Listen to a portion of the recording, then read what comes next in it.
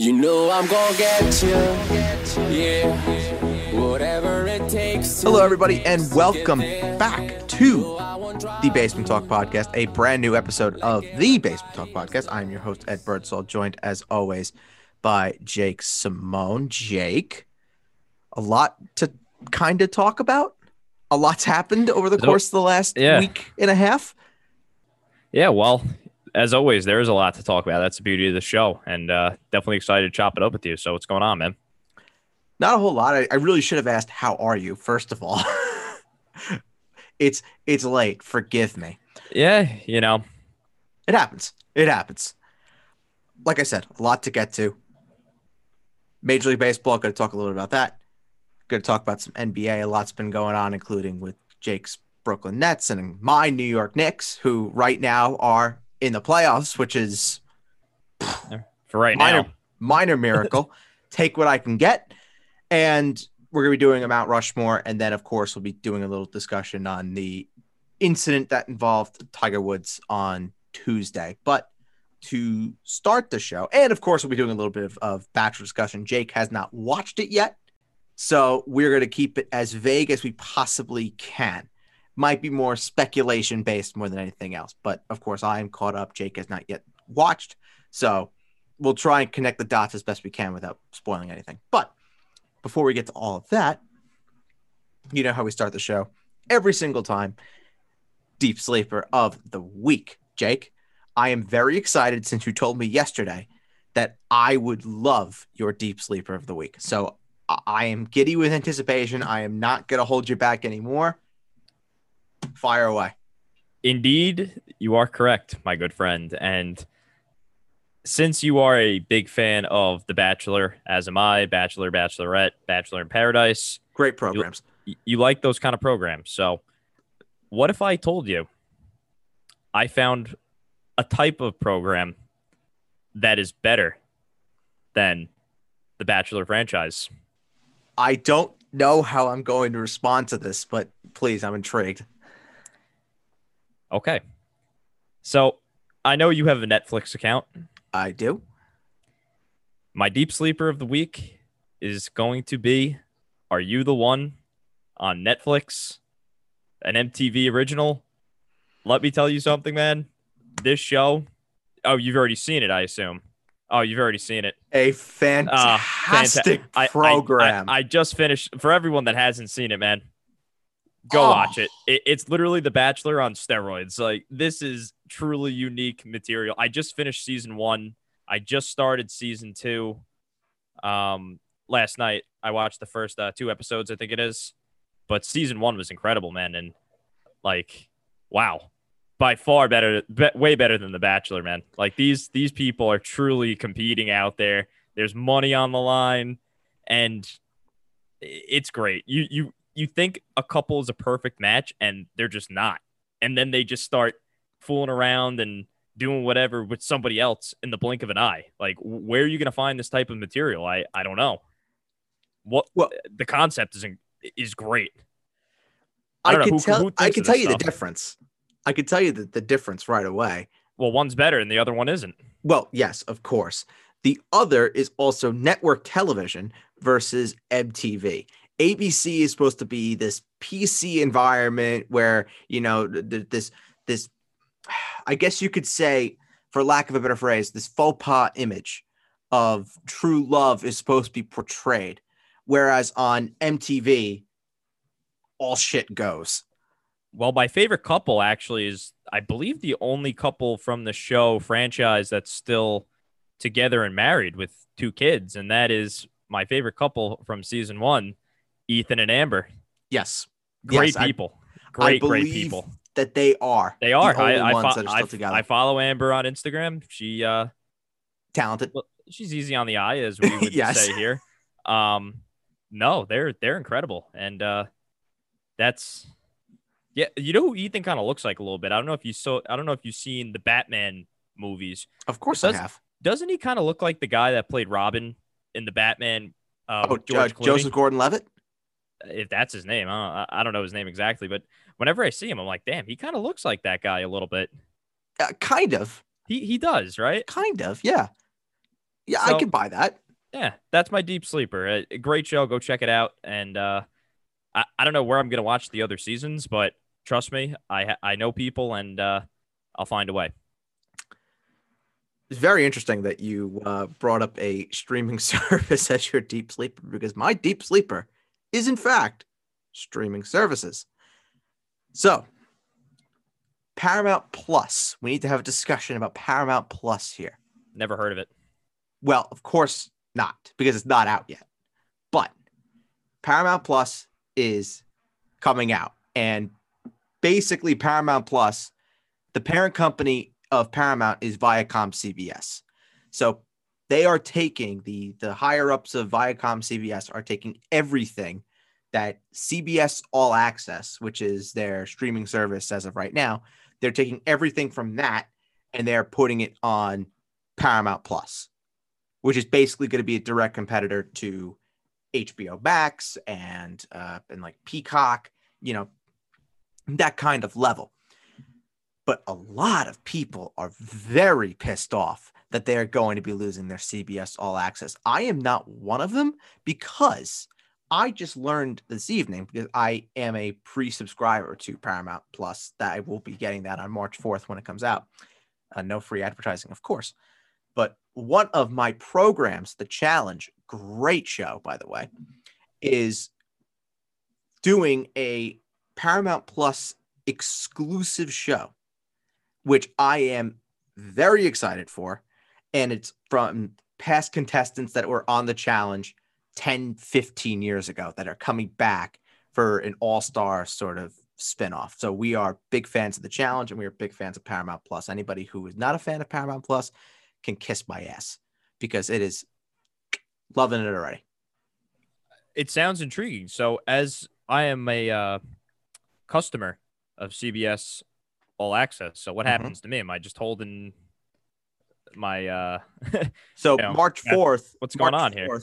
You lose your access to CBS All Access, but it's gonna be the same price for Paramount Plus. So all you're do they keep charging the card, or what's going on there? No, All Access is shut down, done. Okay, honestly, I'm not that upset by it. So no, that's what I said. I'm gonna see. I want to see what the reviews are of this Paramount Plus. So maybe next podcast you can give me a little bit of a rundown. I don't know, wink, wink, nudge, nudge. But I will absolutely tell you, because it goes live March 4th. So we'll record probably after that. You'll have a good 24 hours to sample the product. I will have a sense as to how the product is, because I love HBO Max. Peacock's okay, but it's great for The Office, which is the best television show of all time. I don't care what anybody says. You're out of your mind. You're out of your mind. But then we have Paramount Plus now, which apparently, from what I hear, and I haven't seen yet, but I've been told from a few people that know me and know how I like television and my kind of television that I like, I've been told 1,000 times over I need to watch Yellowstone. I've never seen it. It's with Kevin Costner, and it's supposed to be like, have you seen True Detective? No. Wow. Well, True Detective, season 1 of True Detective was probably one of the best seasons of television I've ever watched. Up there with like Westworld, maybe season 1. People are saying that Yellowstone season 1 is in that group of like blow your mind, unreal television that I need to watch. So I know HBO Max is pretty impressive. So if it's supposed to be something similar like that, I'm definitely intrigued, and I can't wait to hear about it for sure. I think it's going to be, because I think they're going to put like all Paramount movies on there. So how am I going to watch football games that were on CBS? Because that's why I got the CBS All Access. Is if I was a lot of Sunday afternoons in the security booth back in college. So I feel that. That's how I'd watch the Channel 2 games, was CBS All Access, and that's how I'd see them all. So I'm kind of curious to see what ends up happening with that, because that was the main reason why I got it. I didn't get it for any other reason. It's all on Paramount. It's all on Paramount. Okay. Because I know Disney, no free advertising here, but I know Disney was going to get the Sunday NFL ticket, which is interesting, which it belonged to DirecTV all those years. And I guess Disney is just going full on monopoly mode now. Yeah, I was about to say they're trying to monopolize the market. So everything just seems to be changing gears in the year of 2021. A lot of things are moving. And You aren't kidding. You well, aren't kidding. So Paramount Plus, interesting. Okay, definitely in the queue here in my brain. I think it's the definition of deep sleeper because we don't know what it's going to be yet. Yes. But we're going to see. We're going to see how good this Paramount Plus is. And if they're putting the Paramount movies on there, I mean, I can't name a Paramount movie off the top of my head, but I'm sure that there are some great ones that are going to be first day, March 4th, bam, right there, done. Which I'm very excited for. And anybody who's, panicking about, their CBS All Access, it's going to be the same price. It's going to be the same price. Take the $4.99 a month or whatever it is that you pay for CBS All Access and just go put it towards Paramount. Done. After some reviews, of course. After some reviews, of course. Yes, listen to this podcast and you'll hear all the reviews about Paramount Plus because I am, of course, I've pre-ordered Paramount Plus and I will be in my life on March 4th. For somebody that does not free advertise, you are well, definitely waffling a little bit there tonight, my man. Well, guess what? If it's terrible, I will admit that it's absolutely terrible. If it's good, I'll admit that it's good. And I want Paramount to give me 1% of everything that they make off of Paramount Plus. That sounds like a fair deal. And you know what, Jake? Because you are a great co-host, I will split half of those earnings with you. So 0.5 and 0.5. 0.5 and 0.5. Or yeah. 0.5 and 0.5. Nice.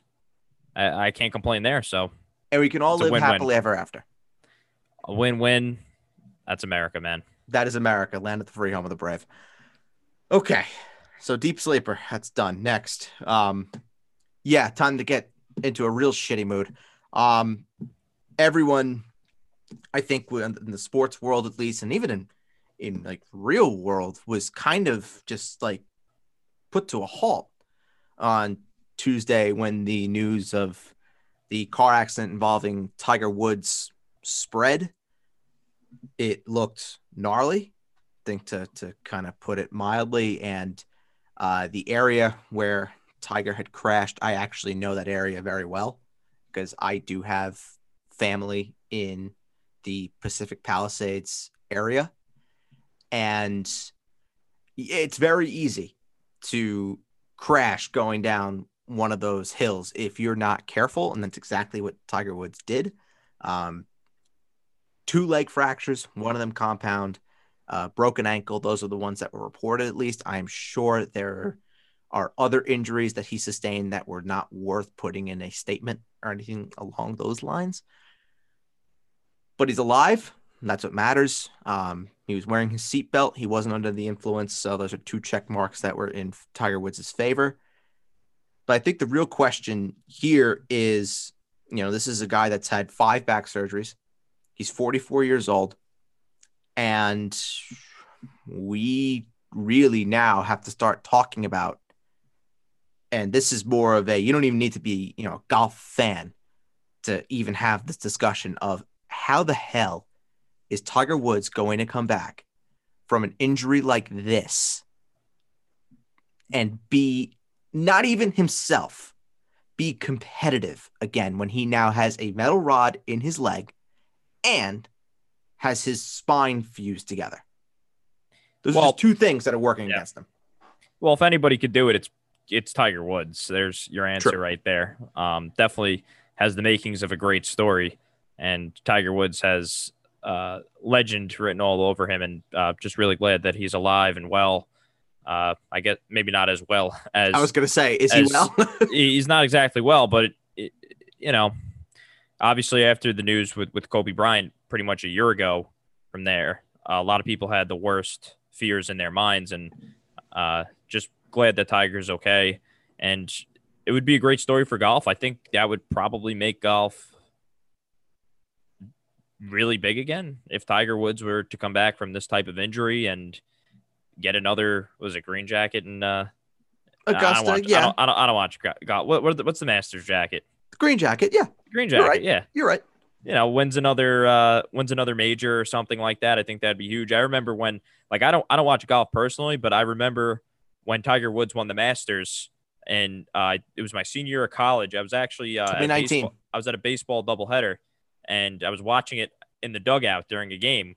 And I don't watch golf, but I heard Tiger Woods was about to win the Masters. I just wanted to see him cap it off, celebrate, and all that because it's Tiger Woods. You know, this isn't Rory McIlroy or someone like that the average Joe Schmo in the street wouldn't recognize. You know what I'm saying? So True. I'm glad that Tiger's okay. And if he never golfs again, he never golfs again. It is what it is. This is obviously a tough injury to come back from. So I think if he doesn't return, we can't hold that against him. I don't think that hurts his legacy. It's an accident. It's a car accident. So I hope to see him back, but if not, it is what it is. But if anybody can come back from this and be competitive and win again, it'd be one Tiger Woods. Here's the golf guy in me. Tiger Woods is my favorite athlete of all time. Just my own personal feelings. Tiger Woods is my favorite athlete of all time. I was on a podcast on Tuesday, not even kidding, when the news of the accident broke. And everyone stopped dead in their tracks. It was the strangest thing where we were mid-sentence. We were just going. And all of a sudden, nothing. No one just said a word because we were all hooked to the same exact thing at the same exact time. Scrolling through Twitter, seeing what the hell was going on. And I had that same feeling, Jake, that you just said. It wasn't a matter of, oh my God, is he okay?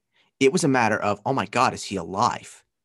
That was the first thing that came into my head. And then as the hours, went on, you started to get more information that he was in fact alive, that he was conscious and everything like that. But the damage was extensive. The great example that everybody who knows golf and is a golf historian or anything like that has been pointing out over the last 24 hours was the Ben Hogan bus crash and how Ben Hogan got into this massive bus wreck, was seriously, seriously injured, came back, had the greatest stretch of his career, and went on to win multiple majors. The difference is Ben Hogan was 36. Tiger is 44. Tiger has 5 back surgeries. Tiger now is going to be playing with a metal rod in his leg. And you got to ask yourself, it gets to a point where you just say, when is enough enough? For someone that, let's just face it, he's put so much damage onto his body, putting the off the course stuff aside, just from his performance over the years, his training regimens, what he does off the course to get his body in the peak condition that it was at when he was in his mid-20s, to when he was winning all of those majors. It gets to a point where your body just starts to go downhill. And we saw it over the last decade where Tiger was just not himself. Then you add in the off the course issues that he had. And now you got to start asking yourself, is this really the end for one of the greatest sportsmen that we've ever seen? And Jake, you make another great point when you say that Tiger is golf. And that's 100% correct. Is that the American public and the public in general just have more of an intrigue when they see Tiger Woods on the lineup for him being in an event, whether it's a major, whether it's a TPC event, whether it's a St. Jude's event, whatever it may be. People are intrigued by Tiger Woods, and none so more than when he won the Masters in 2019. I will be the first one to say, when he was walking up the 18th fairway to make that to 2-putt to win the Masters, I was crying my eyes out because I was just like, holy shit, I thought I would never see this again. And I remember when he won the U.S. Open on a torn ACL at Torrey Pines, and there I was 14 years old at the time, saying to myself, fuck me, this is like the greatest thing that I've ever seen. And then 9 years later, I saw Tiger win the Masters. And I said, fuck me, this is the greatest thing I've ever seen. if Tiger can come back from this, and Jake, you made a great point. If there's anybody who can do it, it's Tiger. If Tiger comes back from this and he can play, whether it's one more tournament, whether it's 10 more tournaments, whether he gets the 3 more majors to tie Jack for the all-time major list for men's golf, I'll say fuck me, because it would truly be an unbelievable story if he's able to do it. I just don't know if he can, but of course we're wishing Tiger all the best. And I really, really, really hope to see him again on the golf course. But, the last 24 hours has been more of just being thankful that I will get to see him again, period, whether it is on a golf course or not. Yeah. There's only 2 guys in sports that I think that are truly their sports, that they draw in the casual fan or a person that's not a fan of that sport. That's Tiger Woods with golf, and it's Conor McGregor with combat sports. I couldn't agree more. Those are the only 2 that I think are just bigger than their brands themselves, which is the sport they play. I could not agree more. That is 100% dead on. It's a great, great, great take. All right, so we'll move on from talking about Tiger. Let's talk about The Bachelor. Let's do it. Brighten up the mood here a little bit. Brighten up the mood, exactly. I don't want to dominate this conversation because I don't want to say too much. Yes, so allow me to take the reins from here, my man. Please, go for it. First of all, my level of interest in The Bachelor from here on out is rock bottom. It's at a really, really low right now because, number one, we're not going to see Chris Harrison ever again. Say what you want, but that kind of sucks, regardless what you think about what he may have said or what. Well, apparently Chris Harrison. Come on, man. The guy's been the host of The Bachelor since day one. You're telling me you're not going to miss him? Come on. I could spoil this. So at the end of the episode that aired this week, they did show a preview for of the reunion after the final rose, whatever you want to call it. Chris Harrison is on it. I really hope we see him again. I hope we do too. He's the Bachelor. He is the Bachelor, man. That's like American Idol without Simon Cowell or Ryan Seacrest. Yeah, better comparison there. Yeah, it really went downhill after Simon Cowell, though. Sure, Seacrest stuck around, but it wasn't the same without Simon. Yeah, but it's like not the Bachelor without Chris Harrison. No, it's not, and I don't know what the show will be without him. I don't know who they are going to just decide they're going to bring in and think he can magically be Chris. I think Seacrest would be good at hosting it, but I don't think Seacrest would have much interest in it. I think the guy that does Are You the One does a great job for what it's worth. Whoever that is, Ryan something. Yeah, I think he does a great job. He does a good job, but Chris Harrison, man, is just... He's a king. He's a king. We love Chris. I love Chris, but drifting away from Chris Harrison, hope we do see him again. Obviously, we don't condone that type of behavior, but this is the land of second chances. It was stupid what he said, but he's got to be given a second chance. You can't blacklist him for being ignorant. Exactly. Yes. So let's get to Matt. So he sent home my favorite contestant, as I well documented the last show. And the way he treated Abigail was just disgusting. Horrible. I was so comfortable with where we were. I forgot about you, essentially, and my other relationships progressed because I forgot about you. Like, guy, what kind? She deserved better. Way better. Way. And she would be an excellent bachelorette. I'm going to say it again. I know Katie's probably going to be the bachelorette. I think Reality Steve or someone said that. Someone that's really plugged in. Yeah, Reality Steve was the one who he's never wrong, but apparently they're still looking at people for that. I don't think Katie would be a good bachelorette, but no, I don't know, man. My future with the Bachelor is hanging on on life support right now as it is. But I guess I'll take it. I'll give it a shot. But Kit also just asking to go home. It's like, why would you just waste your time like that? I agree. She's 21 years old. I think personally, she just sat back and said, I'm 21 years old. This isn't I never thought I'd get this far. Probably this isn't for me. And I don't want to waste Matt's time because I don't want to get a proposal and say no. She got there for the clout. And she got it. She got it. She got it. Yeah.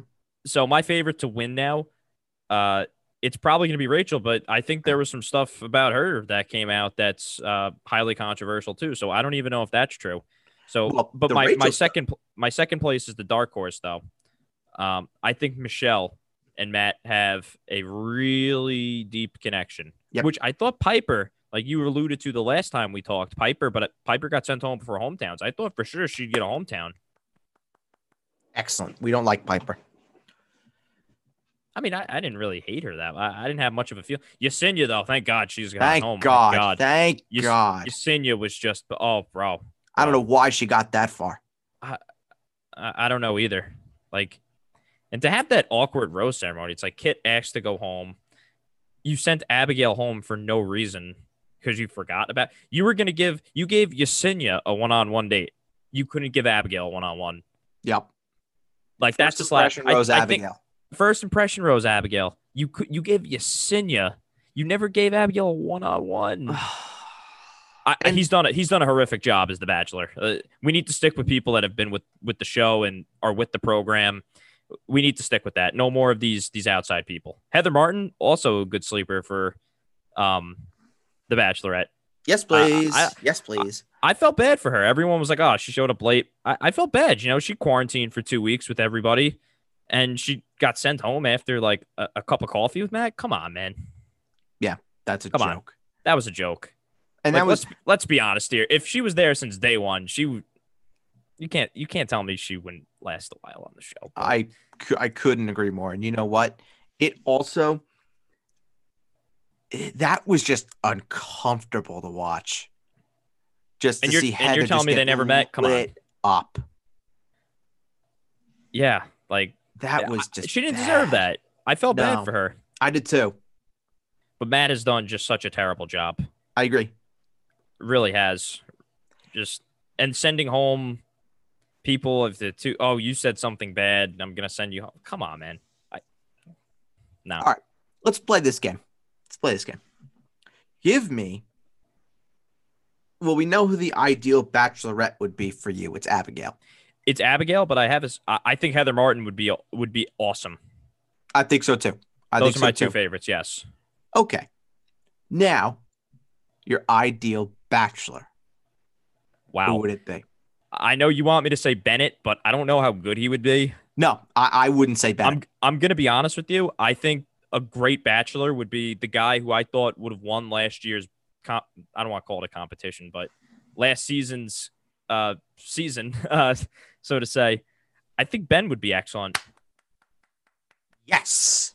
That's exactly who I was going to say. I think Ben would be excellent, man. I really do. I think Tayshia, I hope she's happy with Zach, but I thought Ben and Tayshia had a much better connection than I think if Ben was a little bit more out there, I think he would have won hands down. Yep. But that's just not his personality. I think Ben would be a really, really, really good Bachelor. I completely agree. I think where Bennett, I think, would really shine is Paradise. Paradise, I think Bennett needs to be on Paradise, and I think Ed needs to be on Paradise. I couldn't agree more. You need to reunite Noah and Bennett on Paradise. Reunite Ed and Chasen on Paradise, and then reunite, and then you take from this season, you reunite Yesenia and MJ.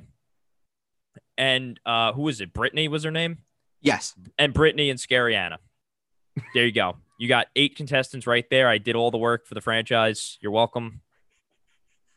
Keep Abigail off Paradise. She's too good for that. Well, Brittany also was there for a cup of coffee too. She had her first night where she was in the middle of everything, and then the whole hooker thing came out, and then when that was settled, nothing.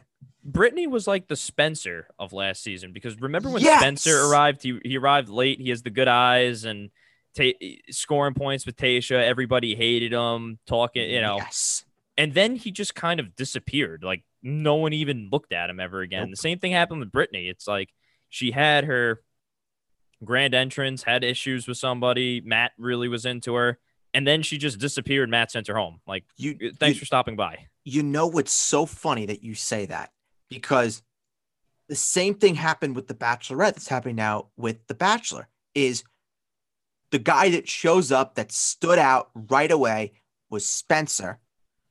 But then who's the guy from that second wave that really was the contender and things built around was Noah. Whereas now with The Bachelor, the gal that really popped off to start was Brittany. But then now it's Michelle. She's a tall girl, by the way, Michelle. She's tall. Yes, she is. And I will say this without spoiling anything. Her hometown was phenomenal. It was the best one by a mile. Probably, I could see it. She's a By very a down to earth mile. girl. I think that's That's why I was a little surprised that Matt was friends with Hannah. I forgot her last name, but Hannah isn't Brown. Isn't she like a very like out there type of girl? Yeah. How is that? I just can't see her and Matt being that great of friends, but I guess opposites attract with friendship. I don't know. Well, Matt is friends with Hannah Brown because Matt is friends with Tyler Cameron. So it's that whole connection that brought them together. But then now Matt is friends with Tyler, but Matt is also still friends with Hannah. He's a little bit of a sleeper to become a Bachelor, too. I think a lot of people like him in Bachelor Nation. Who? Tyler C. Oh, my God. If Tyler Cameron became the Bachelor, I think the show would have record ratings. I think the show would have record ratings. Yeah, I really hope they don't choose Katie, man. I think Katie would be made for Paradise, to be honest with you. I think, to be honest with you, we're talking about Paradise right now. You know who I heard is a little bit of a sleeper to go to Paradise? Do share. Dale Moss. No, even though he's back with Claire. Well, I didn't know he was back with Claire. I read Yes. this. I read this maybe 2 weeks ago or a week and a half ago that Yes, Dale they would were- be. They were seen snapped together in Miami. Dude, Dale. A joke. Don't Just- get me started. Because I've somebody told me that there's like a clause that the couples have to stay together 3 months after. Really? This I didn't think that was true, but I think I that's don't a little think fake that's news. true, but would I be surprised? No. I don't know. This might all be Dale on Bachelor in Paradise after the train wreck that he had with Claire.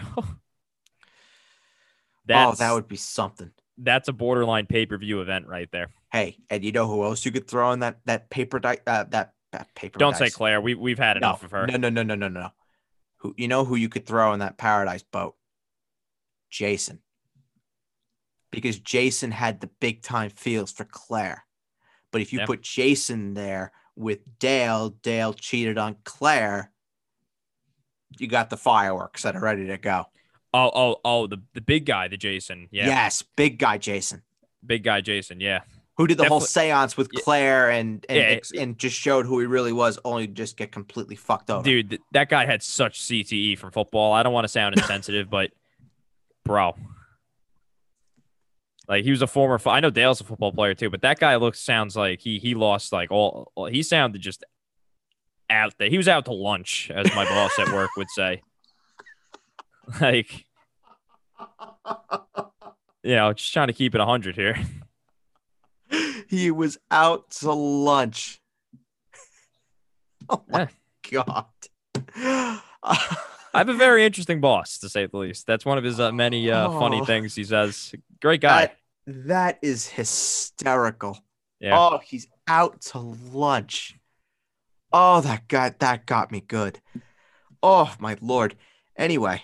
Wow, that was funny. That was freaking funny. It's a good way to end off, but I'm sure we'll have more Bachelor discussions as the weeks transpire in the show. I got to say, that's what I'm going to use.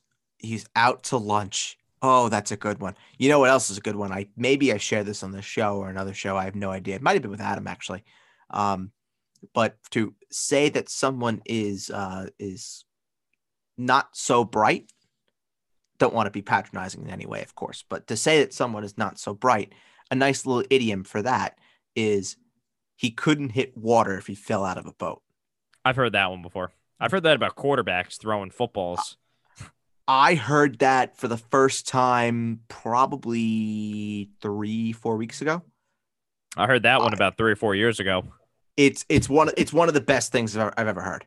Yeah. Maybe I'm uncultured then. If I did not hear it until 3-4 weeks ago, it was one of the best things I've ever heard. Well, Not even kidding. I'm glad you've heard it now. So Oh, welcome to the club. changed my life.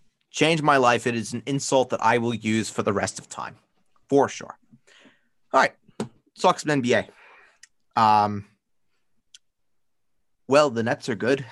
The Nets are really good. I think they're the only team right now that isn't, I guess, on the down. Maybe the Jazz. But is anybody really taking the Jazz seriously? At 25-6? No, the Nets beat them by 30 already this year, so right. I guess not. Right. I'm not taking the Jazz seriously. I'm not, personally. Right. Yeah. I'm not taking – to me, it's a 3-team race, possibly 4-team race to win the NBA Finals. There's Brooklyn, of course. The Lakers, if Anthony Davis is 100%. If not, then we can write them off. Put them in Rice for a year. Agreed. The Clippers. My 4th team, to be honest with you, is not the Jazz. They worry me a little bit out of the East, but I think with the healthy with Kevin Durant in the fold, I think we could take care of them. No problem. A 7-game series. This Philadelphia 76ers, they worry me a little bit. They worry me a little bit because Joel Embiid is a handful. If we get DeAndre Jordan playing like the way he's been playing since the Detroit Pistons loss, which, by the way, was a turning point for this Nets team. You had Jeff Green after the game talking to the team in the locker room, holding players accountable, calling people out for their effort. And ever since that game, the Brooklyn Nets have been a different basketball team. And they got DeAndre Jordan that they signed up for after that game because his effort against the Pistons that night when they lost by 11 was disgusting. And dreadful. Since then, though, he's been playing defense. He's been a shot blocker. He's been a little bit better from the free throw line. Still not great. It's still DeAndre Jordan. It's never been his thing, though. But I'm telling you right now, he is. I don't know if you watched Brooklyn. I do. These last couple of weeks, but he is. I've been very critical of him for these past 2 years. I have to give credit to where it's due, but the Sixers are a handful, especially with Seth Curry, the addition of Seth Curry. Mm-hmm. But if I were the Sixers, if they would have simply traded Ben Simmons for James Harden, I think they win the East. I think that wins the East. I think they drop. And the Miami Heat, you dropped the ball there, not trading Tyler Hero and Duncan Robinson. Give me a break. Because James Harden right now, you call me crazy, he's the MVP of the NBA. He's the MVP. I'm not going to call you crazy because, I mean, my God. Such a well-rounded ball player. And he always plays. He always plays, number one. But I think also we're seeing a different side of James Harden that we didn't necessarily see in Houston, where I think he knows that there is a guy in Brooklyn that is at and quite possibly above his level with Kevin Durant. And when he has that, he knows, okay, just got to share this ball because there's this all-world player playing next to me. And he's been doing that. He's changed that aspect of his game. He did not do that in Houston, even with Russell Westbrook. Because I think everyone kind of felt like that James Harden was, for as good as Russell Westbrook is, and he's good. Sometimes he's underappreciated in a lot of ways, but he's good. He was never at the level of James Harden. Never. And you need to give credit to where it's due also. A lot of people got on this guy, me included, and that's Kyrie Irving. Yeah. Playing off the ball, saying, James, you're going to run point, acknowledging that there's somebody out there that on his team that's better than him, took a little bit of a step back, kind of went into that Mamba, he turned on his Mamba mentality, his idol Kobe Bryant, and Kyrie Irving has been putting on an absolute show for the Brooklyn Nets. Him and James Harden have been carrying this team since Kevin Durant's been injured, since the West Coast trip. And 2 more quick shout-outs from my Brooklyn Nets, best team in the East, best team in the NBA, in my opinion. Joe Harris, no better three-point shooter in the NBA than Joe Harris. Very underrated. And nobody talks about him. Catch and shoot. His numbers are better than Kyle Korver's were when Kyle Korver made the All-Star team. Mm-hmm. That's how good Joe Harris is. Another quick shout-out, Sean Marks' hidden gem. He does it again. I don't know how he does this every year. And that's Bruce Brown, because Bruce Brown is a championship caliber role player that is going to get those loose balls. He's going to get rebounds. He's going to play defense. He's going to take on those tough assignments. He's going to bring that effort and energy off the bench, possibly even starting. Who knows if the Nets go small, what they do. What an addition. It makes up for trading a first-round pick for Landry Shamet, who's been an absolute disaster. I've been seeing on shows like Undisputed, First Take, No Free Advert, it is what it is. They're mainstream shows that they always include Landry Shamet in these conversations about the Nets. Never Bruce Brown, though. Insulting. It really is. And TLC, he had a good game against the Lakers, but up until that game, he has not been producing. I wanted TLC out of the rotation. I thought we should have been giving Tyler Johnson some more minutes. Maybe Andre Roberson, who I know the Nets waived, but they signed him back. They're going to sign him back to a 10-day contract with Iman Shumpert. So that's the state of the union right now for the Nets. I've never thought this day would ever come in my entire life, but it's a 4-team race. So for the Knicks fans that listen to this podcast, I know there are plenty of them. I want to ask you as an outsider, initial thoughts on the Knicks thus far. A lot of these Knicks fans crack me up because they really do. Because if you really think about it, they all, in a way, want to replace these players. And I know, just let me explain. I'm listening. This is a Stars League. We agree or not? It's a Stars League. I hate to break it to you. 100% agreed. 100% agreed. It reminds me of my basketball team pre-KD, Kyrie committing to come to Brooklyn. You had D'Angelo Russell. Reminds me a lot of what Julius Randle is doing for the Knicks this year. D'Angelo Russell was an all-star too for the Nets. Once thought of as a disappointing lottery pick for the Los Angeles Lakers, much like Julius Randle. And they have all these role guys that are contributing, young players like Emmanuel Quickley, RJ Barrett. Nets had, the Karis LeVert, Jared Allen, Spencer Dinwiddie's. And all those guys are gone for the Nets for the better. And they're a title contender. And if you want to become a title contender, stars don't come to these big markets to play with Julius Randle or Emmanuel Quickley, RJ Barrett. They don't come to play with Karis LeVert, D'Angelo Russell, all those guys. So they crack me up there, but they're building some type of foundation where they look like a competently ran franchise where a star could commit to go there because they're ran functionally. So it's funny. They crack me up there. But if I'm the Knicks, if I'm Tom Thibodeau, I don't like how he plays Elfrid Payton all these minutes every night. I think that is a waste of time. Derrick Rose coming to the Knicks, it's a cool story and all, but is he really necessary? Like, what exactly, what's he doing? Taj Gibson getting meaningful minutes over, he's playing more minutes than Obi Toppin the last time I checked. He is. Yes, he is. Like, what are we doing there? I don't know. I think a little bit more emphasis needs to be put on the younger players getting minutes and less about making the playoffs because what are they going to do in the playoffs? Like Nothing. So that's where I stand. But for the first time in a long time, a Knicks fan has reason to watch the Knicks play basketball. So that's certainly a step in the right direction. That's all I could say for now. But they're doing it the right way. But now you have to land those stars, or else it's not going to happen. You do not win by go ask the Celtics. They won all these trades and drafted well. Jason Tatum, Jaylen Brown, Marcus Smart. What has that gotten them? They have nothing to show for it. It's a stars-driven league. So yes. Until the Knicks attract a star, I would probably trade for Bradley Beal if I was the Knicks. I don't know how you feel about all that, but I'd trade for him. I'm not opposed. I would trade anybody on the Knicks roster. I think anybody. I mean, Jake, I agree with you that while the Knicks are very entertaining to watch and they are watchable at the moment, and there is reason to be hopeful that there are better days ahead in what Leon Rose and Tom Thibodeau are doing, and the progress that they've made in such a short time is commendable, and they should be given props for that. I think Fizdale was so bad.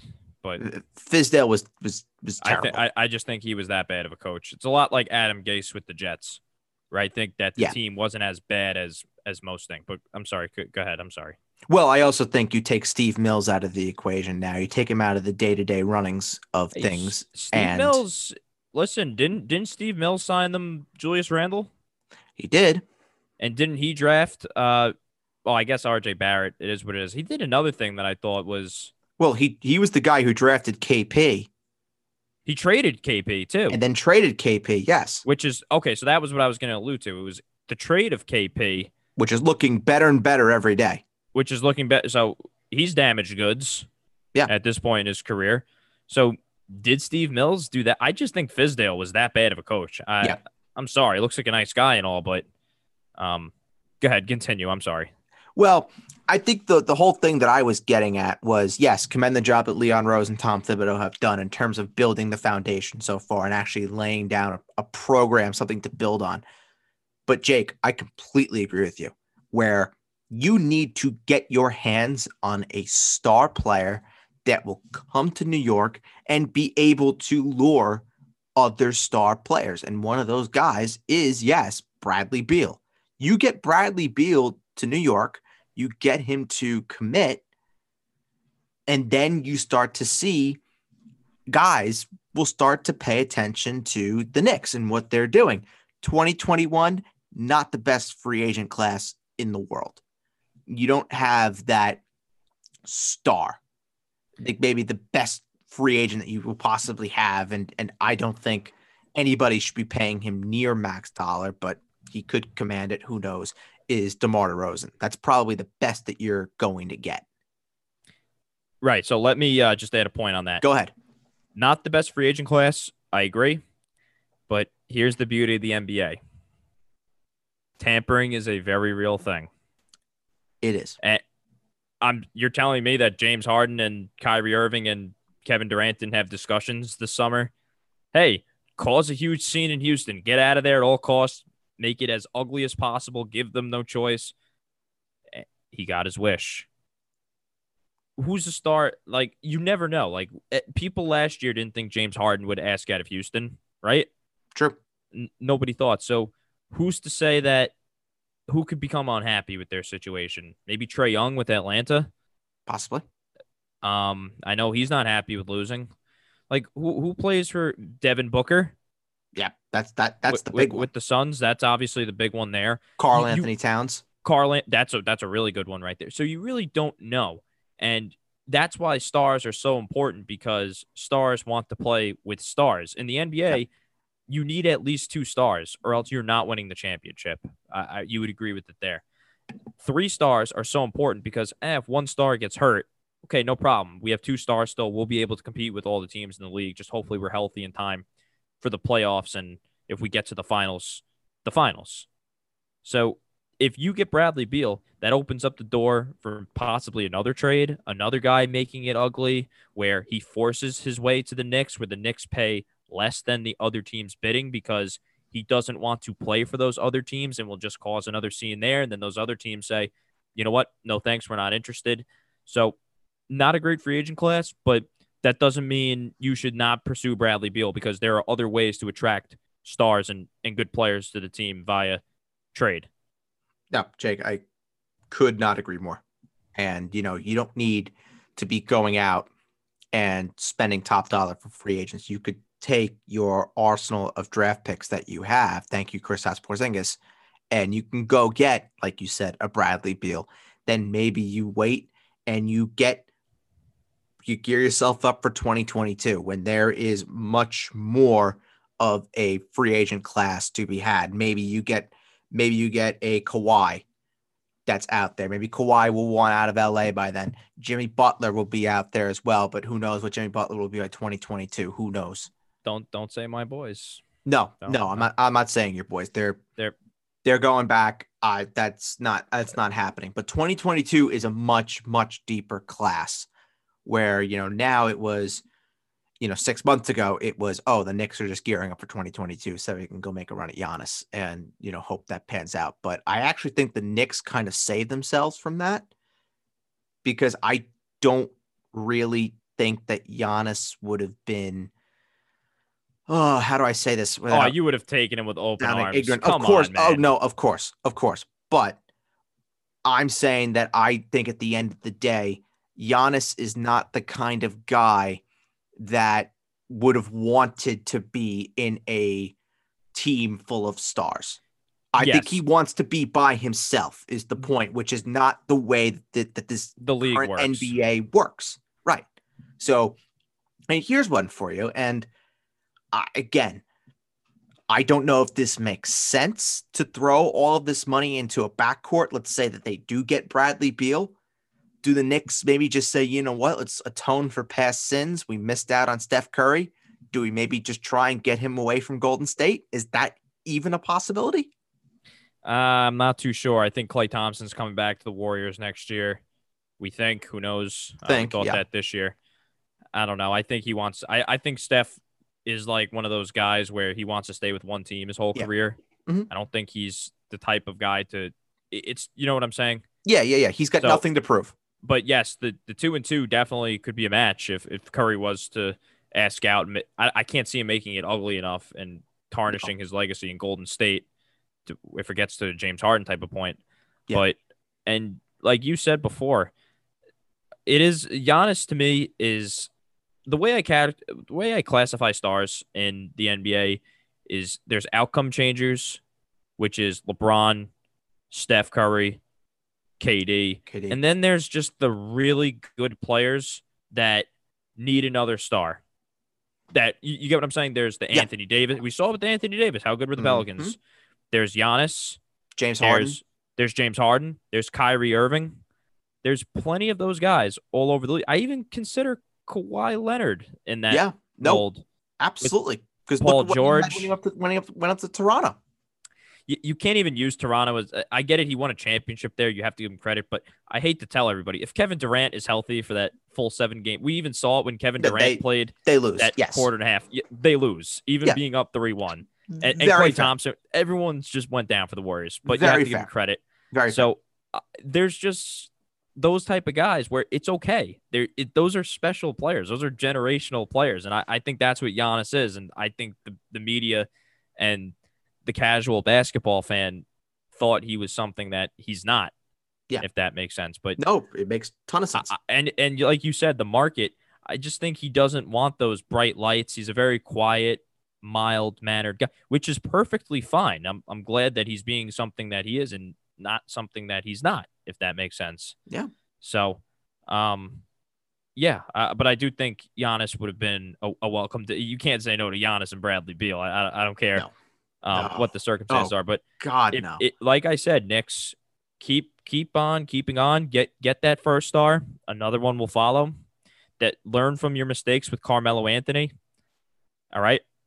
Get that second star. Be wise. Don't hug draft picks. Don't hug draft picks at all. Seriously. No, it's true. Don't become Boston. Don't become boring and ordinary. And I think it's going to be okay. And I'm going to offer you a little bit of a Hershey's kiss here. I know you like stars. I do like stars. Yes. Yes. A little bit of a Hershey's kiss for the Knicks that may not have to wait until next season. They can a quick fix right now. With the injury to Mitchell Robinson, the Knicks have an opening for some size in their rotation. What if I told you there's one particular guy that was just made to play for the New York Knicks? Oh, I'm afraid. And that is former Kentucky Wildcat DeMarcus Cousins. Come on down. And the Knicks get another player from Kentucky that was born to play in Madison Square Garden. And there we go. Doesn't even have to wait until next offseason. It could be done right now. If you had said to me 4 years ago, DeMarcus Cousins to the New York Knicks, I would have said, "Oh yeah, yes, please, sure, let's do it." Now it's just kind of like, "Oh, DeMarcus Cousins to the Knicks." Oh, I really think the Knicks could be in on him. I seriously, I'm not joking. I would not be surprised. Honestly, I would not be surprised. Just for the memes. For the memes.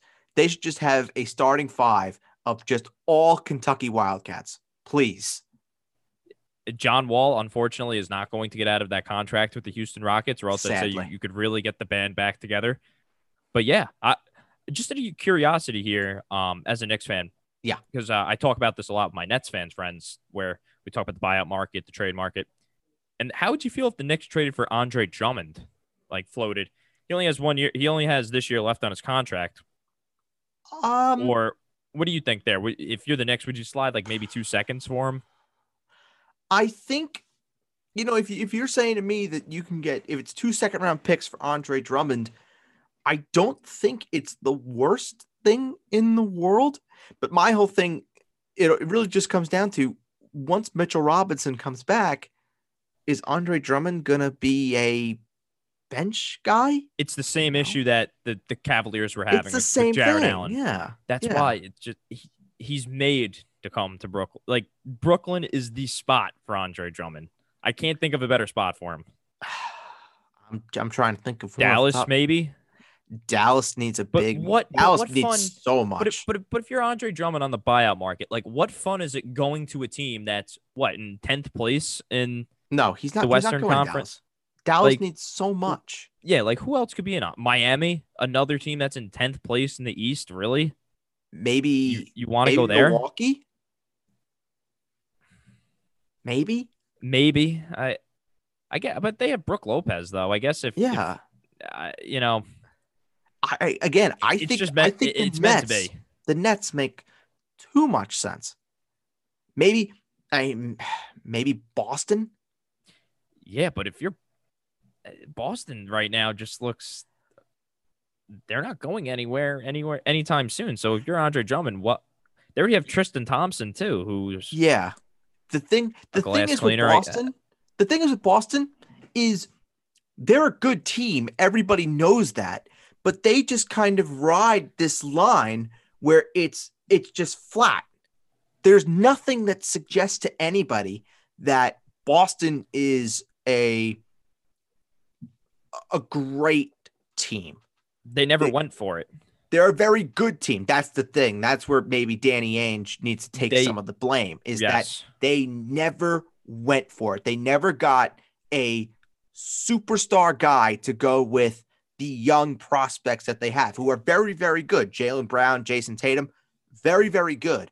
But they're not the kind of guys that are going to put you over the top in an Eastern Conference where you have Joel Embiid playing out of his mind, MVP level in Philadelphia, and then the trio that's in Brooklyn, and then to an extent, what is going on in Milwaukee with Giannis. Yeah, I think they have a lot of buyer's remorse with Kyrie Irving, which, by the way, shout out to the Celtic fans that tried telling me 2 years ago in the summer that Kemba Walker was going to be better than Kyrie Irving. LOL at that one. That's Thank silly. you. Got a good chuckle. That's but silly. A good thing the Knicks didn't sign him that offseason either. Oh, can you imagine that disaster? Anyway, if you were to give Danny Ainge a do-over, I think he would go out there and do whatever it took to get Anthony Davis to the Boston Celtics. I think they had the best package at the time. I said it over and over again. I said, if Boston wants him, they got him. And what were you holding on to that was so valuable that you couldn't get Anthony Davis? I get it. Jaylen Brown's been an all-star this year. He's not even close to the player Anthony Davis is. No. Marcus Smart. Not in the same stratosphere. There's, other than Jason Tatum, everybody and anything should have been on the table for Anthony Davis. And they didn't do it. And this is a stars-driven league where a good team with stars can say, okay, we're going to coast this game, but the last 6 to 8 minutes, we're going to turn it up and win by 10. Isn't that what the Lakers were doing pretty much every night last year? That's what Brooklyn's doing this year. Yeah. I'm playing the Kings neck and neck, and then last night, 6 minutes left in the game. Okay, boys, let's turn it up. Harden for 3, Kyrie for 3, Joe Harris wide open, and it starts raining all of a sudden in a 2-minute span. I remember last year, and I've been doing it a little bit this year, but it was mainly last year, where this year I've been doing it with the Nets, but last year it was heavy Lakers, where when I would be looking at the live lines and everything like that, the second I would see a Lakers comeback line at plus, bam, hit it. I do that with the Warriors when KD was there, when they were losing in the fourth quarter. Come on, the Warriors are going to lose. Right. Right. It's the same thing. You have these teams that just kind of, like you said, coast through, but then when they have to turn it on, they turn it on and they could beat anybody. That was the Warriors 3, 4 years ago. That was the Lakers last year. And now it's the Nets. That's why it's so important for these teams to find guys that are going to hustle every night, because it's tough to find motivation sometimes if you're a star player. It's like, okay, do we really need to go all out, balls to the wall against like who's an irrelevant team? Like the Memphis Grizzlies. Sure. You know, we're planning on winning a championship. That's why you need guys like a Bruce Brown, who I love a lot, and role players like that to kind of give you that sense of motivation and kind of pick up the slack or lack of effort from your stars, because they're not going to show it every night. I don't care what anybody tells me. They're trying to be available for the games that actually matter. And that's why those players are so important, because that helps your seating in the standings. So that you learn a lot about the NBA landscape. Seriously, then it's not what it was. Not even 5 years ago. No, the league is completely different now. It's completely different now. It's a stars league. Yeah. And it's going to remain a stars league for the foreseeable future. It's good. That's just the way it's going to work. And by the way, a little side note here. I'm sorry. I know you got to move on. No, go ahead. We talked about this guy a lot. You know who I noticed last night? Who? Really balling out on that court at Barclays Center? Wasn't someone playing for the Brooklyn Nets? Who? Mr. Tyrese Halliburton. We said it in the preseason show. Yeah. The one that got away. Look, I said it to you. I said it to everybody. Halliburton was the guy. Was the guy. You did. You did tell me for the draft. I remember I texted you. I said, who's the pick? You said it should be Halliburton, but it's going to be Toppin. Yeah. That's the one black guy so far. The one black eye is Halliburton over Toppin. Why we didn't do that, I have he's no he's idea. going to be a superstar. Him and De'Aaron Fox. Oh, that's going to be cold. that could be another guy the Knicks just go and trade for. Very under the radar too, De'Aaron Fox. Or maybe Tyrese Halliburton. Who knows? Yeah, that would be the biggest. Yeah, sorry, we fucked up on that one. What is it? He's got to be the MVP. Not MVP, but he's probably rookie of the year. Him or Ball, right? It has to be. I think the odds are front runner right now is still LaMelo. But Tyrese Halliburton's got to be climbing up those ranks. He's a good bet, honestly. I think he's a really good bet. A really, really good bet. Really good odds. He is just playing out of his mind, while Obi is barely getting on the floor. But that's a whole different story. Who wasn't on an NBA roster at the start of the season. Right. Go figure. I mean, all you need now, if Thibodeau really wants to get the band back together, he should be going to sign Joakim Noah, and he should be trading for Jimmy Butler. Just get the Bulls back. Another friend of the Knicks, Joakim Noah. Yeah, another friend of the Knicks. Loves New York. Just have a great relationship, I'm sure. All right. Now let's get on something we can actually be on common ground about, shall we? So Major League Baseball. And the last time we talked about baseball, there was not really a lot that really shook the foundation of the league. That really changed with the Dodgers going out and breaking the bank again for Trevor Bauer. And they are the odds-on favorite to win the World Series again. Jake, my question for you to start the conversation is, how good are the Dodgers? Well, I think the Mets dodged a major bullet, because I'm telling you right now, Trevor Bauer is not going to be good this year. Maybe he is because the pressure's not on him, but I'm telling you right now, he did not warrant what that contract. $40 million this year for Trevor Bauer. A joke. A career 4 ERA, I think I read. Like 2 years under a 4 ERA.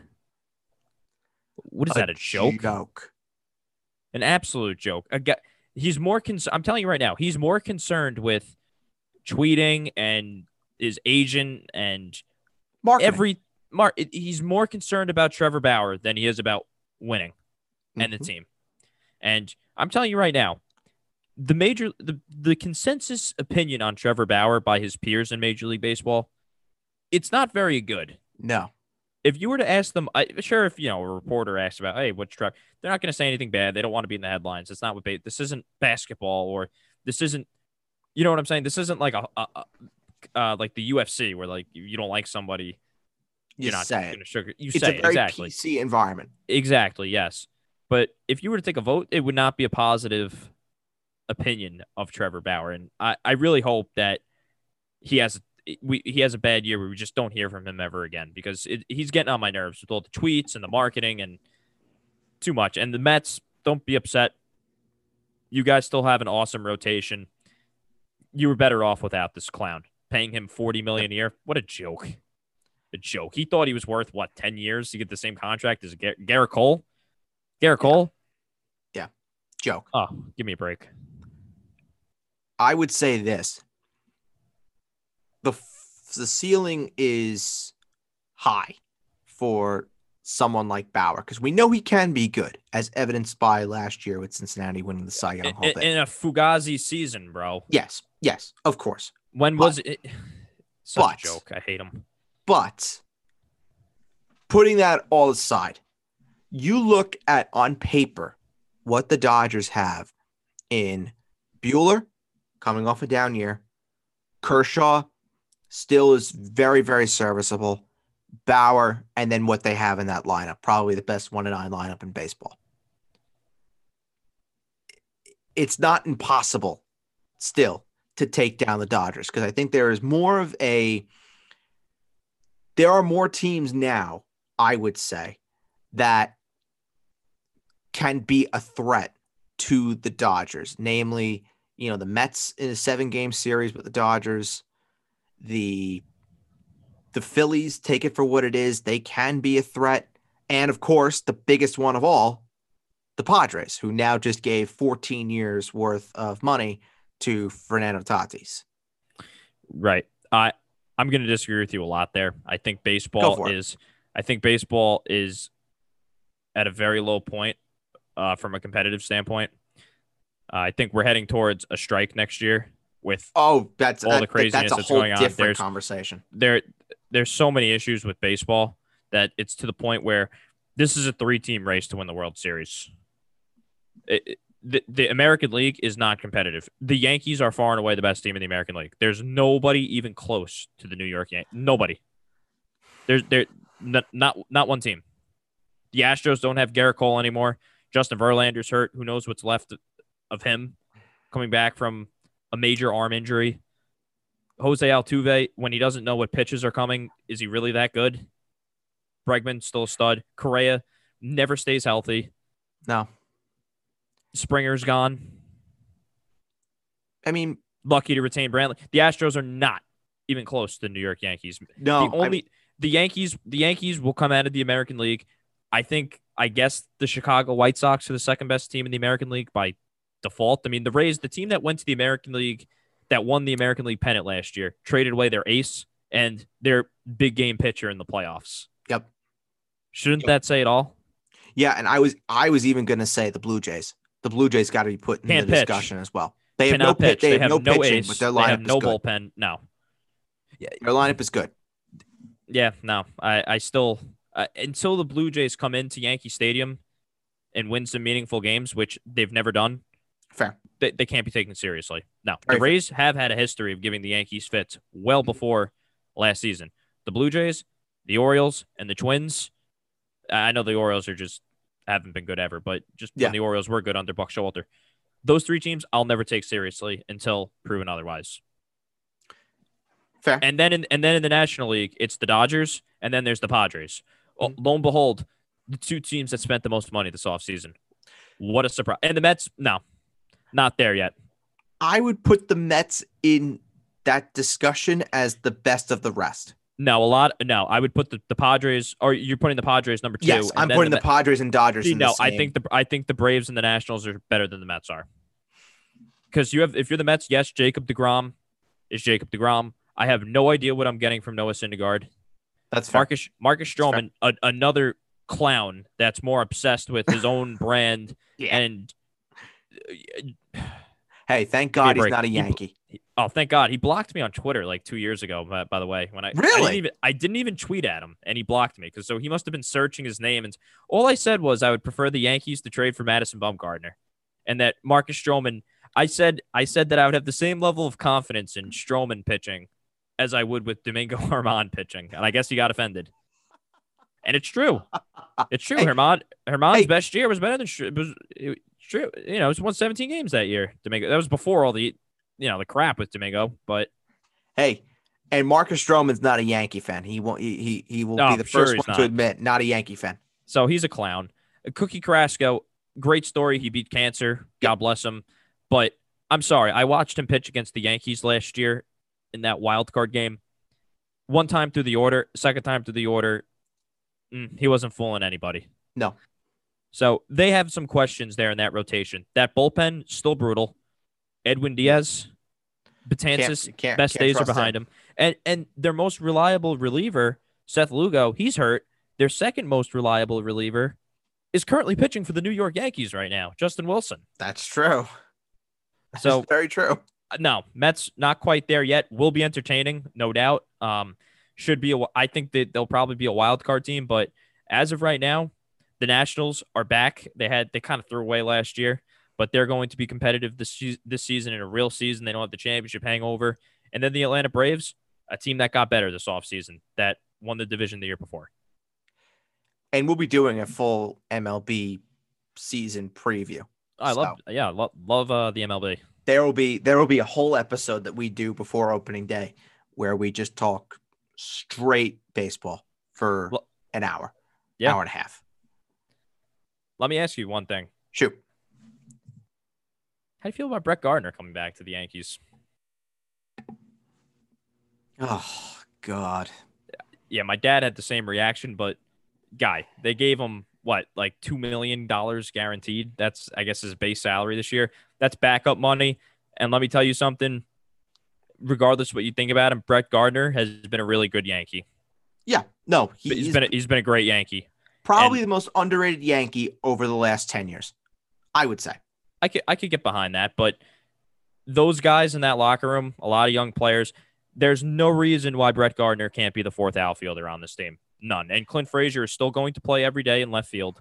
Thank God. They'll give him a day here and there. If anybody goes down, which, let's face it, Aaron Judge is bound to get hurt at some point. And exactly. Stanton, I don't know what we're doing putting Stanton in the outfield for drills. I mean, what do we want him hurt already? Yeah, we do. What's going on? I don't know what we're doing there. I guess, Boone, I have a little bit of an axe to grind with Boone. Oh, don't we all? He's first. Yeah. Don't we all? But for the most part, I mean, it's hard to complain. The guy's just won 100 games his first 2 years, but this is the Yankees. We don't judge the regular season. It's about your performance. About him winning 100 games the first 2 years. I really don't. This is the Yankees, not like I don't know, the Twins. Right. You know what I'm saying? So yeah, I don't know what we're doing there. So Gardner, no reason why he can't be the fourth outfielder. He's better than Mike Tauchman. Yeah. No doubt about that. He can still run a little bit. The defense is still there. Still can track a ball in left field, right field, can give you – he can play all three outfield spots, give you a professional at bat. Never had a good arm. He's a backup player, and that's what we signed him for. And I'm glad Gardy's back because I wanna win this 28th World Series with Gardy and get him that second ring. That would mean a lot. Yeah, I mean, look, if he is going to be that fourth outfielder when ideally everyone is healthy, then it's not the worst thing in the world because you have a guy that knows what it means to be a Yankee. You have a guy who is a professional, and he is going to come in and he'll do a job when required. Sure. I think it's more that people are they don't trust that Aaron Boone is going to do the right thing when it comes to Gardner versus Frazier, and the first chance that he gets to put Gardner in as the majority guy in left field, he's going to do it. That's the biggest concern that I have. Let me give you a rebuttal to that. Sure. Aaron Boone does not make the lineup for the Yankees. That's number one. That is Brian Cashman and his computer nerds. And Brian Cashman said about 4 years ago when Clint Frazier was acquired for Andrew Miller that Clint Frazier had the quickest bat he's ever seen other than Mike Trout. He loves Clint Frazier. Yeah. He was rumored in every possible trade, and he's still here. Yeah. And he's been here. Loves Clint Frazier. Was a Gold Glove finalist last year. The defense has improved. It's Clint time. Don't get worried. I'm telling you. Hallelujah. Don't get worried. Don't get worried. But Maybe if they play a tough righty, I don't know. I can't see anything other than an injury forcing Gardner into that everyday lineup. But if Guardy's in there due to injury, I feel comfortable still. I don't think this team misses a beat. I think the Yankees have truly two irreplaceable players, Judge and Garrett Cole. Other than that, everybody's replaceable. And DJ LeMahieu to an extent. I was about to ask you. I mean, DJ LeMahieu, who has been To an for the extent, last 2 years, he's been our most consistent player. It's not been close. To an extent, but he's not exactly what I would call, like I described with basketball. He's not an outcome changer, if that makes sense. No. He's a great, great, great complementary player that's needed. But you take Aaron Judge out of the Yankee lineup, they're not going anywhere. Plain and simple. You take Garrett Cole. Garrett Cole is their most important player. There's no doubt about that. Yeah, there's no debating that. But yeah, there's two irreplaceable players: Cole, Judge. Then there's LeMahieu. Other than that, you can't make the argument. They'll be fine. They'll still win 100 games. They'll find somebody off. They'll find another Luke Voigt just hanging out in AAA. Yeah, they'll find another Luke Voigt. I'm not necessarily concerned about that. My whole thing is, you take Aaron Judge out of this lineup. We've seen it before. The Yankees will still be able to move. Now, when it comes to the postseason, if Judge is not there, correct, that's an entirely different story. Yes. I mean, you take Cole out of this rotation at any point, whether it's in June, whether it's in August, whether it's in October, doesn't matter. They're screwed. Yeah. They're screwed, plain and simple. Love the additions Cashman made to that rotation this offseason. I think he got rid of two bad pitchers, Tanaka and Paxton, very much so. It was time to move off of them, and he got two good pitchers. I think Corey Kluber is going to throw great for the Yankees this year. As a matter of fact, low risk. You can quote me on this one. Corey Kluber, if he's healthy, will have a better season than Trevor Bauer. You could take that one to the bank. If he's healthy, yeah. I can buy it. I've always wanted Corey Kluber in a Yankee uniform. I think he's perfect. It's good. I'm telling you right now, it's going to look like one of the more genius moves of Cashman's tenure, arguably, as a Yankee. I really think it's going to work out for them. And then Jameson Taillon, out of four-seam fastball hell with the Pittsburgh Pirates, going to be throwing more four-seamers. He throws upwards of 96. He throws about 96 to 99 miles per hour, just straight gas. Yeah, with that four-seam fastball, with his best buddy Garrett Cole, the Yankees analytic department. That's with what, 2 years of team control on his contract right now, and a very, very nice price we got for him. Was not much. God, James Paxton and Jay Happ are making double the amount that Jameson Taillon is making. Yeah, that should be a felony in most states. Seriously. And then to get rid of Adam Ottavino's horrible contract number this year of $9.5 million, you go out there and you turn that into Justin Wilson, who is a very good reliever for the Mets, another lefty to that underrated, bullpen. Very underrated again. And speaking of underrated, Darren O'Day, who just year in and year out is very tough on right-handed hitters. Yep. And then that's there. So you got those two guys for one reliever, and you still had enough flexibility to get Gardy back on an affordable deal to make everybody happy and be your fourth outfielder. Drop of the mic to Brian Cashman. What an offseason. Very quietly too. And very quietly too. Won't make many headlines, but Jay Bruce is better than what Mike Ford is giving you off the bench as a left-handed power hitter. Couldn't agree more. Mike Ford, no, I don't want that. No, thank you. Before we move on to the Mount Rushmore, I want to ask you one more thing about the Yankees. And this is a concern that I think a lot of people have. I don't have this concern. I don't think it matters as much. But as far as the more traditional baseball people go, they have the concern about the rotation in terms of being too right-handed. And of course, 4 righties and 1 lefty with Jordan Montgomery. Should that be a concern, or are these baseball nerds just freaking out a little bit too much?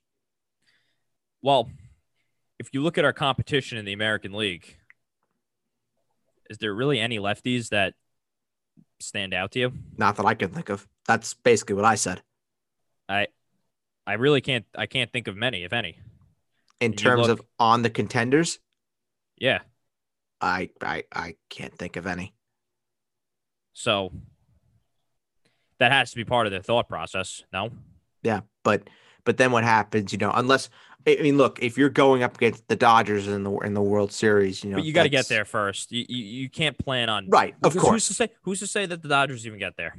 Sure, but then that's where I was getting at is if you're going against the Dodgers sort of have the same problem where they have Dustin May and then they have Bauer, they have Walker Buehler, and they have Kershaw and David Price, who if the Dodgers had any common sense if they meet the Yankees in the playoffs, keep David Price at his house. He can opt out of that series. I wouldn't blame him. Hey, if he wants to pitch in Yankee Stadium, he can. But we will back. with the fans. Back in the stands. Oh. With the fans. We'll welcome him home. Yeah. Welcome him home. But yeah, go ahead. Yeah, like you said, you can't really plan on that. I think you kind of do your scouting and your analytics based on the competition in your own league rather than an interleague team. You cross that bridge when you get there. Yep. And you have plenty of and you brought up the lack of lefties. You have 3 really good lefties coming out of that bullpen. Mm-hmm. Really, really good lefties coming out of that bullpen. So that's what I said. I don't have that concern. I don't. And we get my good buddy Nestor Cortez coming back. Yes, sir. Hopefully he makes the team. A big Nestor guy. Don't sleep. No, I'm not sleeping on Nestor. Was a very good follow-up guy for Chad Green. Hopefully we don't have to see Chad Green as the opener anymore, but I hope to God not. Hopefully I would rather see Nestor Cortez than Johnny Loizaga. Yeah. Seriously. And our good buddy Adam Warren is back. I know he's a righty, but Who are we going to put Adam Warren in a deal for now? I don't know. It's going to someone. Adam Warren is getting traded for somebody. Probably, and it probably somebody relevant as well. Probably. And then that team will cut him, and he will be back with the Yankees. 100% only for the whole process. Just keep recycling itself. Yes. Just to keep trading him. He'll be 90 years old, and Brian Cashman will be wanting to sign him just to trade him for somebody. Yes, him and Brett Gardner are the Raj Al Ghul of Yankees modern day. They don't die. They're immortal. They will just when you think it's over and they're out of your life for good, they're back. Oh my! It's not the day they God. died. That's their motto. All right. You ready for Mount Rushmore? Let's knock it out, my man. Okay.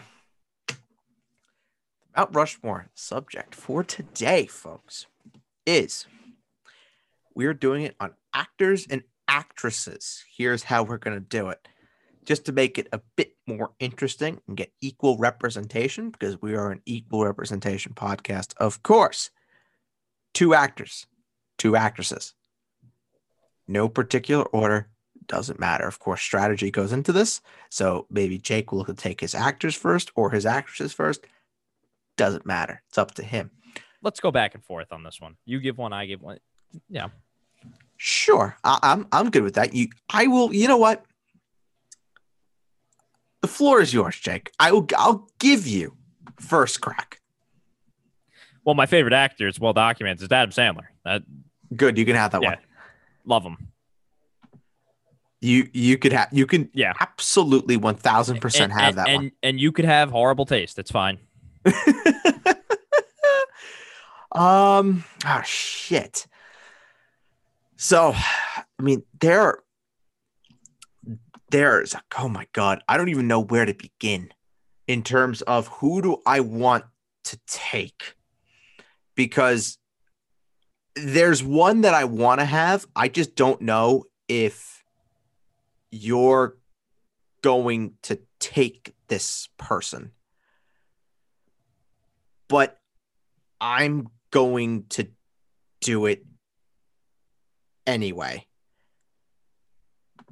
Meryl Streep. No. Devil Wears Prada, Mamma Mia, fantastic films. No. Definitely not. Fantastic films. Love them. No. All right, good. I should have saved that one. Yeah.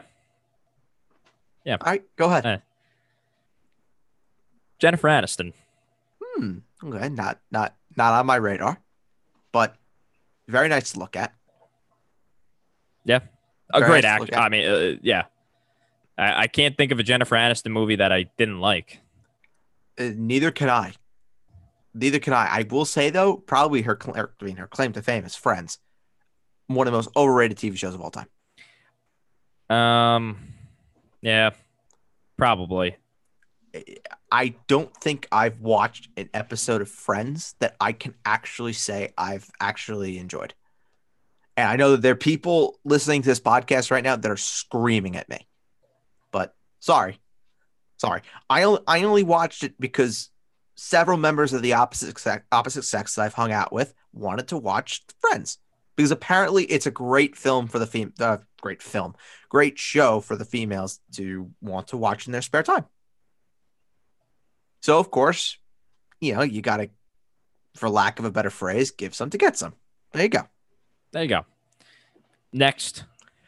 All right. This is more of this is definitely a personal one for me because he is my favorite actor of all time. I'm going with Mr. Jack Sparrow, Johnny Depp.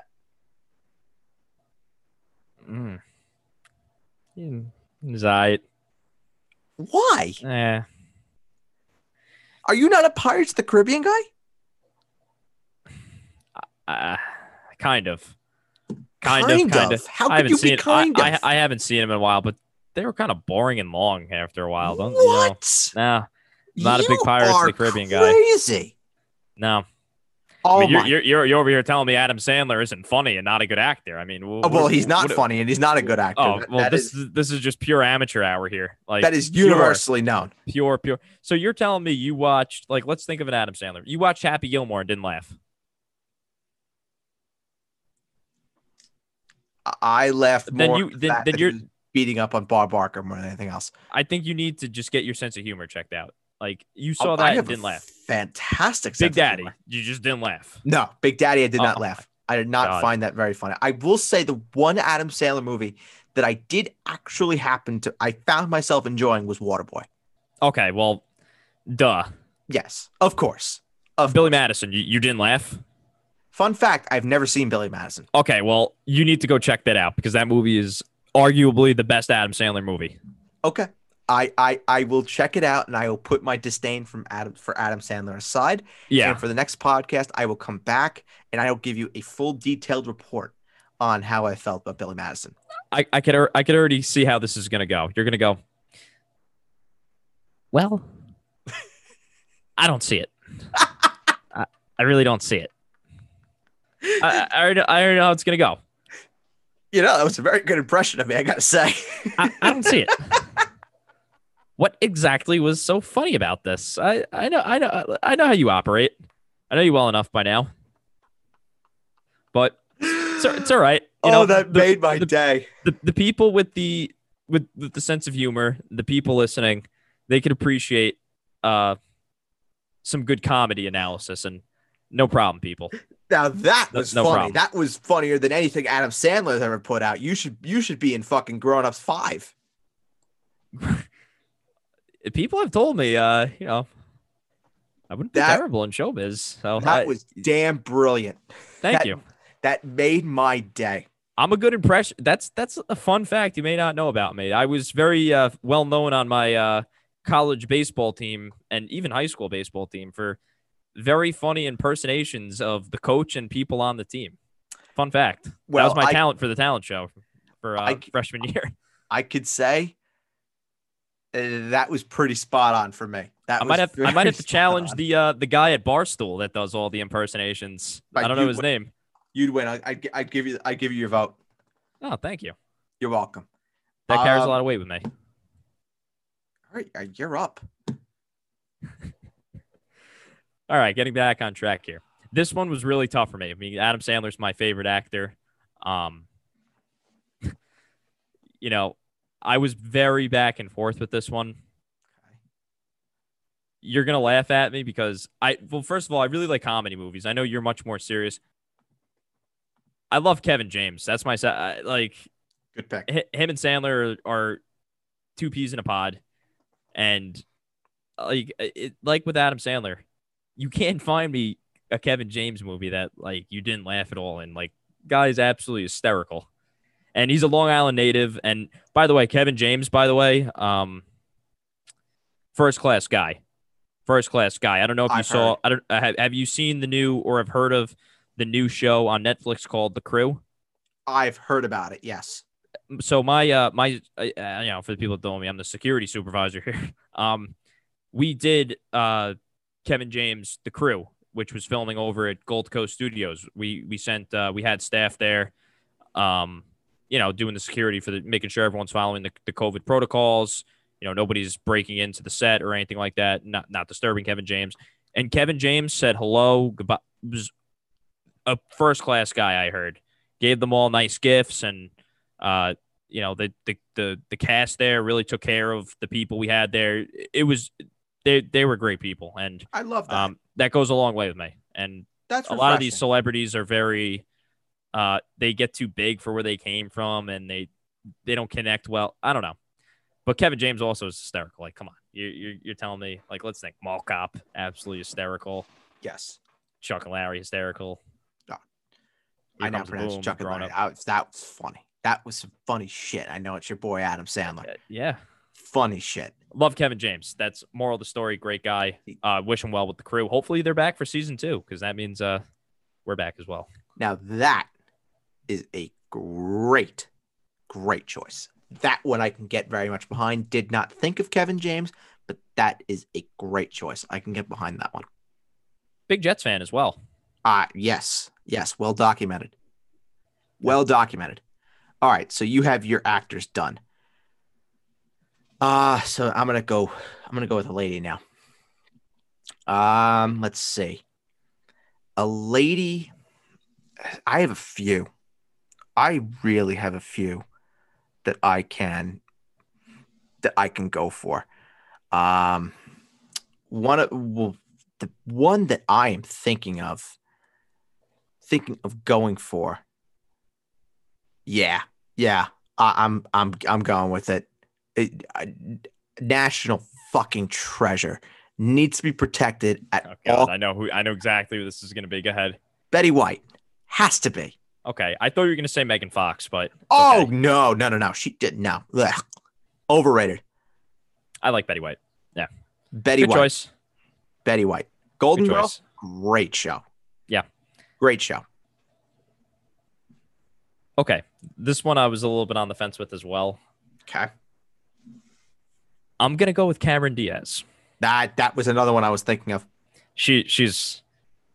She's also on the. I think she's on the Derek Jeter baseball diamond too. But I was about to say yes, she is. Yes. So, but to be honest with you, who's really been growing on me is I think she's going to be a huge star after the show. But Riverdale's Lily Reinhart. I think she's a great actress. I think that she's going to be. She was on the movie Hustlers with Jennifer Lopez last fall. I think she's going to get a ton of other opportunities. That's obviously bigger than Riverdale. I think that's going to catapult her in Hollywood. But yeah, no, Cameron Diaz, come on. The other woman, hysterical. I mean, what a movie that was. You had Cameron Diaz, Leslie Mann, and what was it? Kate Upton was the third actress. I don't know. Yeah, it was. I mean, come on. So in one movie. So a fun fact for you, and I have to look this up on what movie it was. Okay. Yes. So Cameron Diaz and Ashton Kutcher filmed. Yep. Love that movie. What Happens in Vegas. Yes. They filmed a sequence for What Happens in Vegas at Oheka Castle, which is like 2 minutes from me. We also did security there as well. Yeah. Great place. Yeah. Very haunted too after hours. I don't know if you knew that. Very haunted. I definitely feared for the overnight guard's safety there. Fun fact. The old producer for the Basement Talk podcast, Matt Birdsall, he was overnight security at Oheka once upon a time. Old producer? That's news to me. Well, he has not contributed to the efforts in quite a while. I want to see him on the Quizvitational. I can get that done. Continue. I can get that done. Yes, Oheka is very haunted. Very, very, very haunted. And I have stories that I can tell you for another time. But they filmed a sequence. I believe it might have been a polo match or something like that. on the front lawn of I the remember that castle. scene. And I remember because there was word going on where, people were saying, oh shit, there's a movie being filmed at the castle with Cameron Diaz and Ashton Kutcher. They were seen, around town. And I remember the night that they filmed that, the castle was lit up. It was like the 4th of July. And me and a group of people that live in the neighborhood, we were just like, okay, let's just go down and see what's going on. And you have one of the holes on the golf course where you can look over the fence and you can just kind of see what's up. And, you have the whole production trucks and everything like that. And I couldn't get the face because it was too far away, but there was just this bleach blonde. And I said, yeah, that's Cameron Diaz right there. So you and your friends that went to go check this out is why they have security personnel at these movie shoots. Well, no, because we weren't on castle premises. I'm just kidding with you. Technically, we were not. But I'm sure you wish you were, though. Of course, because Cameron Diaz is wonderful. She's absolutely fabulous. But I will say that there was one event at the castle where we were right there, and there was it was like a security breach. Like nobody knew how the hell it happened. And there were security guards that were going ballistic. Oh, how the fuck did these people get this close? We were just walking on the golf course just for fun. They had closed the golf course for this event. And we were like, what the fuck is going on? And it turned out that it was the wedding of, get this, Kevin Jonas. Kevin Jonas. Not okay, Nick and not yes. Joe. Yes. Okay. So the one with not even Joe, Kevin, the more the normal one, the more normal one. Yes. He had that kind of long curly hairdo. That thing. Kevin. Yes. Cause Joe Jonas is with, the actress from Game of Thrones. And then Nick Jonas is now living in London with his wife. And then Joe Jonas is living in Australia with his wife. Fun fact, Kingdom on Netflix is a good show with Nick Jonas. I've heard it's very good. It's on my list. Yeah. Remember when he was dating Miley Cyrus? Oh, those were the days. Those were the days when things were simple. When things were just so simple. It's so peachy. What happened? What the hell happened? The calendar just struck 2020, and all of a sudden, just been downhill ever since. Everybody loses their mind. Yeah. The world just goes fucking apeshit. What can we say? All right, so I get my last one. Jesus Christ. I mean, there's just so many I can choose from. There are so many that I could choose from. James Gandolfini, Tony Soprano, Tony Soprano. I forgot about him. Go ahead. I mean, Jesus, Al Pacino, Tony Montana. God. But I'm going to go cross here. I'm going to go with an actor/director who has directed and has starred in in my own personal opinion, some of the best, and I mean best films that I have ever seen in my life. And that is Mr. Clint Eastwood. Where do I even begin with $1 Million Baby? Fantastic film. Gran Torino, fabulous. The Mule, very good, very underrated, very, very, very good. And I mean, what hasn't he done that has not been discussed just time and time and time and time again? So, I mean, for me, Clint Eastwood, Dirty Harry too. I mean, he's only starred in 5 of them. So you went with the more classical route. I went with the more. I like comedy movies, man. I like kind of cheesy movies like that. But I guess I get the direction you were heading.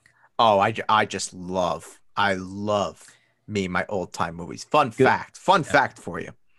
So, of course, a man that you know very, very well. Fun fact, and I guess this is just going into the personal route of how the hell Jake and I know each other. So Jake was the neighbor of my grandparents at one time in where he lives now, in the town that he does live in. And we just struck up a friendship, and we've been friends ever since. And fun fact about my grandfather, who you know very, very well. Great man. Yeah. One of the biggest Clint Eastwood fans that I know. My grandfather loves him too. My grandma really does too. My grandma loved Clint Eastwood, but my grandpa, I can remember vividly walk into the house, and there would be something. It could be anything. Didn't really matter what it was. If Clint Eastwood was on the TV, grandpa would find it. He would have it on, and that would be that. It would just be, don't talk to grandpa. He's watching something involving Clint Eastwood for probably the 20th time. Don't disturb him. And that was that. You learn something new every day. What a segment. That was a learning experience. We got to keep Mount Rushmore. And yeah. Well, let's see. We're keeping Bachelor. We're keeping Mount Rushmore. I mean, wow. These shows are going to get longer and longer. But more fun and more funner. But that more makes fun sense. And more funner. Yes. I'll throw the grammar errors aside. Fun and funner. We're all about funner things here on the Basement Talk podcast. So that is going to be it for this episode of the Basement Talk podcast. As usual, go check us out. Spotify, Apple Podcasts, Google Podcasts, wherever you find your podcasts, we're probably there. Adam is much better at this than I am, so forgive me. I clearly had not done enough podcasts with Adam where I can take notes off of them and just how it works sometimes. So next week, we'll be back filling you in on everything that happens in the wonderful worldwide world of sports and pop culture and everything of the sort. So for Jake, I'm Bird. Bye-bye.